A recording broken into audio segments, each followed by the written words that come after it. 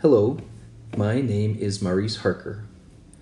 What you're about to listen to is a clip from a live training session with either an individual or a group who are anxiously engaged in recovering their marriages. Please listen to several of the recordings in this podcast, and then, when you are ready, seriously consider attending the live weekly trainings from your home via webinar. My ability to provide enough individual and marriage therapy sessions has become very limited, so I created the marriage repair workshops so I could serve more people at a lower cost for you. So please, when you're ready, investigate your options at www.lazaruslectures.com. That's LAZARUSLECTURES.com. I look forward to meeting you and to serving you well. I would love to play a part in decreasing your pain and increasing your happiness. See you soon. Some years ago, my brother and I were having conversations with our dad, and we somehow got on the topic of things that we could remember where we felt unfairly disciplined. And it was interesting because the ones that we felt were memorable were things that my dad couldn't remember at all, and the one that he felt bad about were things that we couldn't remember at all. And so it makes me wonder about bringing up things that our wives may not even think about and failing to address ones that they do remember. Oh, you will not bring up the ones they do remember at first. But here's how this pattern works. Now, I have guys that go, I don't want to bring up things she doesn't remember because I don't want to traumatize her with the things she doesn't remember. Think about it this way, guys. If you've been on an airplane that has a defect in it that crashes and you don't know what it is as a passenger, but the engineers and the pilot find something that you didn't see, how does that make you feel if the engineers and the pilot find something wrong that you didn't see? That would be good. That would be good. So if you see something your wife didn't see, what do you think her response is that going to be? Now, don't go based off what you think it's going to be because Satan will influence that. Right. Based on this example, what's her response going to be? He probably, okay, he's finding things that he needs to do, and it should get better, even though I didn't know about that. Think about it from the airplane analogy, guys. What does that do to your confidence in the intelligence of the airplane engineer and the pilots if they find something you couldn't find or you didn't see? Do you see how that builds confidence in them? Oh, wow. These guys are pretty smart. They can see stuff I can't see. Gentlemen, don't let Satan convince you that you're going to make things worse by bringing up something she didn't remember. You're going to make it better because now she can trust that you see things she can't see. Does that make sense? Yeah. Okay, so please don't hesitate to bring those up if you bring a well-prepared DPAR or a decently prepared, even if it's not great, at least bring something. Now, how come wives bring up stuff that we don't remember? I want to introduce you to the dog whistle concept. All right, and this is one of the most dangerous things I see men do, which leads to what they call gaslighting. All right, if you're sitting next to a dog who all of a sudden has the ability to talk, and someone blows a dog whistle, and the dog says, I just heard a whistle, how about you? And you say, I did not hear a whistle, therefore there was not a whistle. The dog says, I heard a whistle. And you say, there was no whistle. If I can't hear it, then it doesn't exist. That's called gaslighting, guys, because it makes the dog question its sanity. Wait, so does that mean I heard a whistle or I didn't? If I didn't hear it, then you didn't hear it. Is it possible for dogs to hear something that humans cannot hear? Doesn't make it right. Doesn't make it right. I hate the term gaslighting because it doesn't always make it right. In fact, it rarely does in my case. And I've thought about this over and over and over and over. And I'm not even sure what to do with it. I just started to accept that I guess everything that comes out of her mouth is the truth, and I might as well just all right, so let's talk about that one for a second. Let's talk about that. 27 and be done with it. Let's talk about it for a second. All right, let's hang on for a second. Thank you for your candid response. Now, let us remember that all these technical terminologies are not necessarily something our wives know what they mean exactly either. But here's what tends to happen. Okay? I don't know if you've ever had a dog that you have to try to figure out what they mean when they're howling. Like, what do you mean when you're howling? What does that mean? Does that mean you're hungry? Like babies. All y'all have had babies. Do you remember the first phase when you don't know what the crying means? Does that mean you have a messy diaper? Does that mean you're hungry? Does that mean you're scared? Does that mean you're sad? I don't know what your crying means. Guys, when women discover some terms, they will use them like a baby cries.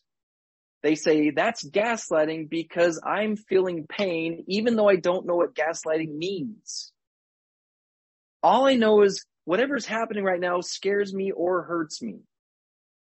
Now, you come from a technical background where terminology is highly relevant.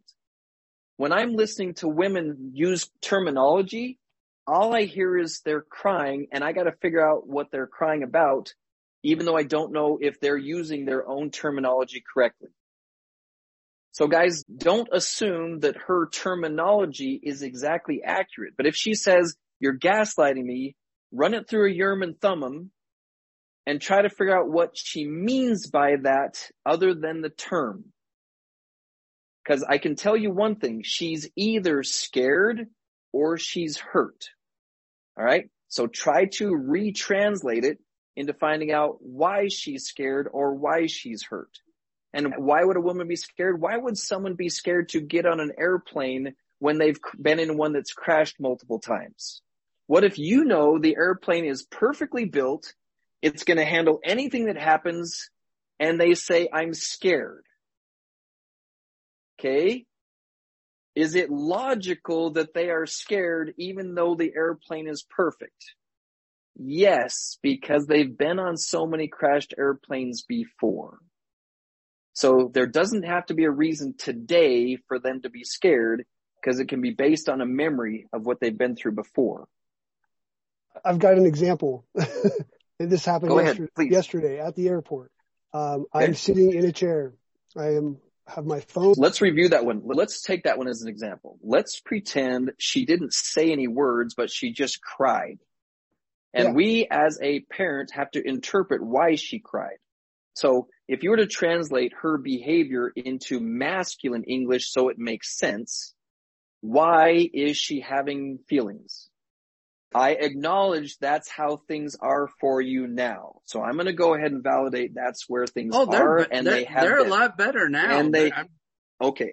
But now, for those who are new, I'm glad we have an invigorating conversation today. So we don't want anyone to be bored today. So I'm glad we got some sparks going. Okay. Now I'm going to do the I have a dream statement. Brethren, in a celestial marriage, when both people are adequately healed, the wife has the energy, the fortitude, and the endurance to take your perspective as seriously as she is hoping you can take her side. So I'm going to walk through the situation.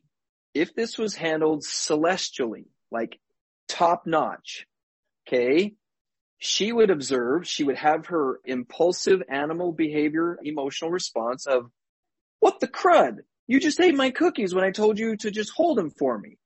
And she goes, whoa, I am having an animal level experience here. So right before it comes out of my mouth, I'm going to put my hands up and go, hold on a second, I'm having a feeling. Okay? All right? Now, because she's coming with some aggression before she catches herself, is looking at her and she sees this woman coming toward him with an element of aggression. Therefore, he's triggered and he goes, I'm having an emotional response to you coming at me and I'm about to defend myself. But he goes, whoa, I feel myself becoming defensive, but I'm going to stop myself. So we have a woman over here going, whoa, I'm catching myself about to have an animal behavior. We have man over here. Whoa, I catch myself having an animal behavior. We instantly go into a season 4. In that moment, she goes, I have an identity I would like to live up to in this moment. Now, this is happening 1,000 miles per hour, but we're slowing it down for the cameras. Okay? She says, I am a woman who is not easily disappointed. I am a woman who is psychologically and emotionally resilient. I am a woman who is elegant and intelligent when she interacts in difficult moments. Over here going, I am never defensive. I am pliable. I am flexible. I can handle difficult moments. I am not going to feel attacked. I'm going to be prepared to be psychologically present for my wife. She's over here. She's all, okay, I got to find a way to, and then she finds these glorious words. Oh my goodness, my sweet husband.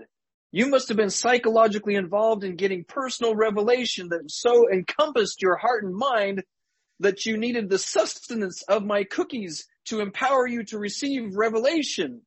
Okay. And over here going, I totally knew that you were going to be understanding because you are always the woman who enters situations with a clear and sharp mind, and you edify all humans that you enter their presence.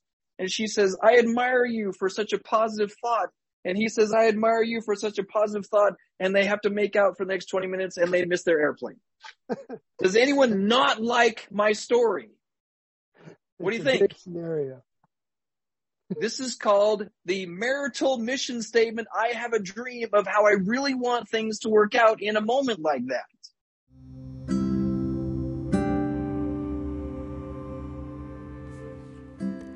You have just finished listening to another principle that is one of many that you will find in a special class that I have put together called the Marriage Repair Workshops and the Lazarus Lectures.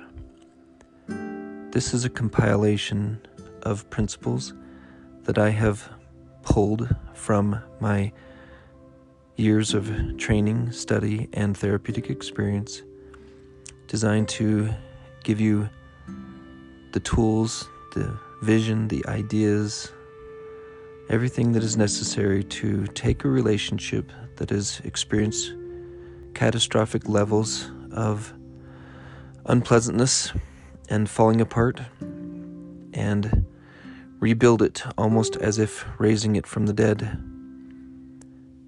Please follow the links and attend at least one of our marriage repair workshops so that you can get a feel for what you will learn and get your attachment to the multimedia classroom that holds videos, audios, articles from me and several other specialists that we call the Lazarus Lectures, a 40-lesson series building from one principle to another so that you can discover what is necessary to pull off a miracle in your relationship. I hope you will find great value in this. I hope those of you who find yourselves unable to afford the thousands of dollars necessary to attend a marriage therapist, especially one that's really good and is not as available as we would like therapists to be, please study this material in the Lazarus Lectures and attend the marriage repair workshops so that we can help you get things back to the way you want them. We'll see you then.